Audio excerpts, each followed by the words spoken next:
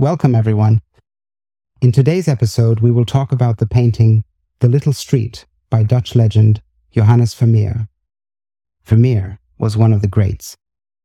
A treasure of the realist Dutch Baroque style of Protestant Reformation art, celebrated even today for his exceptional ability in capturing the serene moments of everyday life with remarkable precision, seeped in photographic realism. Selecting a single masterpiece from his extensive portfolio is challenging. However, among his accomplished body of work, The Little Street stands out as a globally acclaimed mnemonic of everyday life in the golden age of the Netherlands.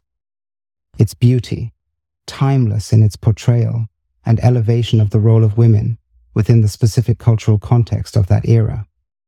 Deceptively simple in its subject matter, Vermeer's composition offers a window of curious yet bland voyeurism into the morning chores within a Dutch household, punctuating the stillness of everyday routine life. His brushwork, capturing a solitary moment in time framed for posterity, a testament to his unmatched skill in elevating the intimate, married to the mundane. The Little Street represents a tranquil scene depicting two buildings situated side by side on an unknown street. The open doorways spill into the brick-layered public road, and as you gaze into the painting, you see two women engrossed in their daily chores, one sewing and the other seemingly cleaning, while their children play at the entrance. Vermeer references his composition beautifully by framing the brickwork, windows, and doorway, providing structure to his tableau. However, as with many of Vermeer's works, his real magic lies in the intricacies and layers of meaning that reveal themselves upon closer examination. Like most of his seminal work, the truly remarkable aspect of this painting is Vermeer's masterful use of light. The soft, diffused light that bathes the scene appears to emanate from an unseen source, casting gentle shadows and accentuating the textures of the brickwork, wooden window frames, and fabrics. This light does more than merely illuminate, it breathes life into the scene. It's as if Vermeer has captured a fleeting moment in time, a brief interlude in the lives of these individuals, and immortalized it on canvas. The interplay of light and shadow serves not only as a technical marvel, but also as a metaphor for the transitory nature of life, representing those fleeting moments that often pass us by unnoticed.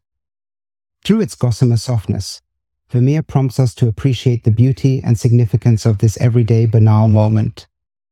Texture plays an equally pivotal role in this painting. The intricate details of the external walls are rendered with meticulous precision. This attention to detail not only showcases Vermeer's technical prowess, but also adds depth and dimension to the scene, inviting viewers to almost reach out and touch the roughness of the brick facade. It's an extremely simple yet sensory experience, drawing viewers into Vermeer's meticulous craft. Beyond the external facade, Vermeer's sketch offers a poignant commentary on the lives of Dutch women in the 17th century.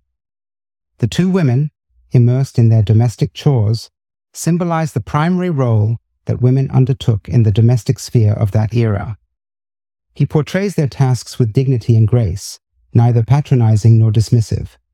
Instead, he elevates their everyday activities, emphasizing their significance and value. Some critics voice that this was a subtle critique of societal norms, encouraging viewers to recognize and appreciate women's contributions in the society of that time. This may be debatable.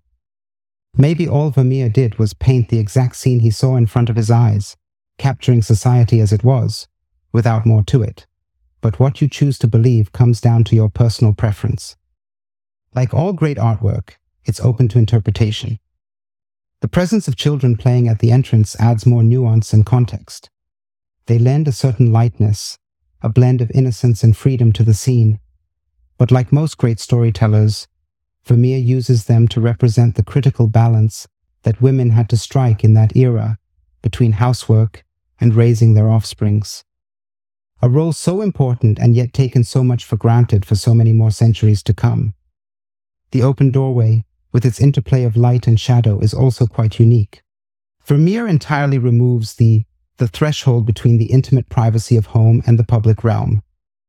For the viewer, the entire artwork is part of the same microcosm, where everyday life spills into the street. What's private becomes almost public, and what's public becomes an extension of the space the children need to play away from the privacy of their homes. Brilliantly capturing how family neighborhoods were designed within the sociocultural and economic conditions of that era. The Little Street is also famous in popular culture because of two other reasons. Firstly, it is one of the rare works by Vermeer without significant figurative elements, and one of the only three classified as townscapes, the other two being the view of Delft and the house standing in Delft. The other reason is that the sheer simplicity and realism of the painting has prompted art historians and viewers for centuries to debate whether the building depicted in the painting had a real-life counterpart, a place Vermeer knew or visited.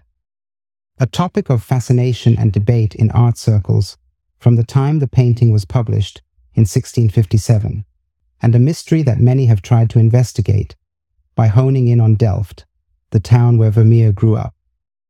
The debate continues even today. However, in 2015, almost 350 years after the painting was published, a certain Professor Frans Grijzenhout of the University of Amsterdam proposed new proof in the identification of the building, based on analysis of 17th century tax records of Delft, Vermeer's hometown. He suggested that the exact location was Vlamingstraat in Delft, specifically at number 40 and 42 Vlamingstraat. He arrived at this conclusion by examining city tax ledgers that included calculations of each house owner's tax obligations and recorded the width of buildings and nearby passageways. Two houses, approximately 20.6 feet wide, with adjacent passageways measuring just under 4 feet, closely matched the buildings depicted in the painting. Research also revealed that the property on the right in the painting belonged to Vermeer's aunt, Ariadne Claus van der Minne, and the passageway beside the house was known as the Penspoort, or Tripe Gate. Vermeer's mother and sister also lived on the same canal, diagonally opposite. Further research has also showed that the buildings and tree as seen on the painting match with period-correct maps of the location. Also, the location of the outlet sewer of the Tripe gutter, running from the left doorway to the canal, is correct to this present day, suggesting that Johannes Vermeer likely knew the house well and had personal memories associated with it. Pictures of 4042 Vlamingstraat Delft seem eerily similar to the building in the painting.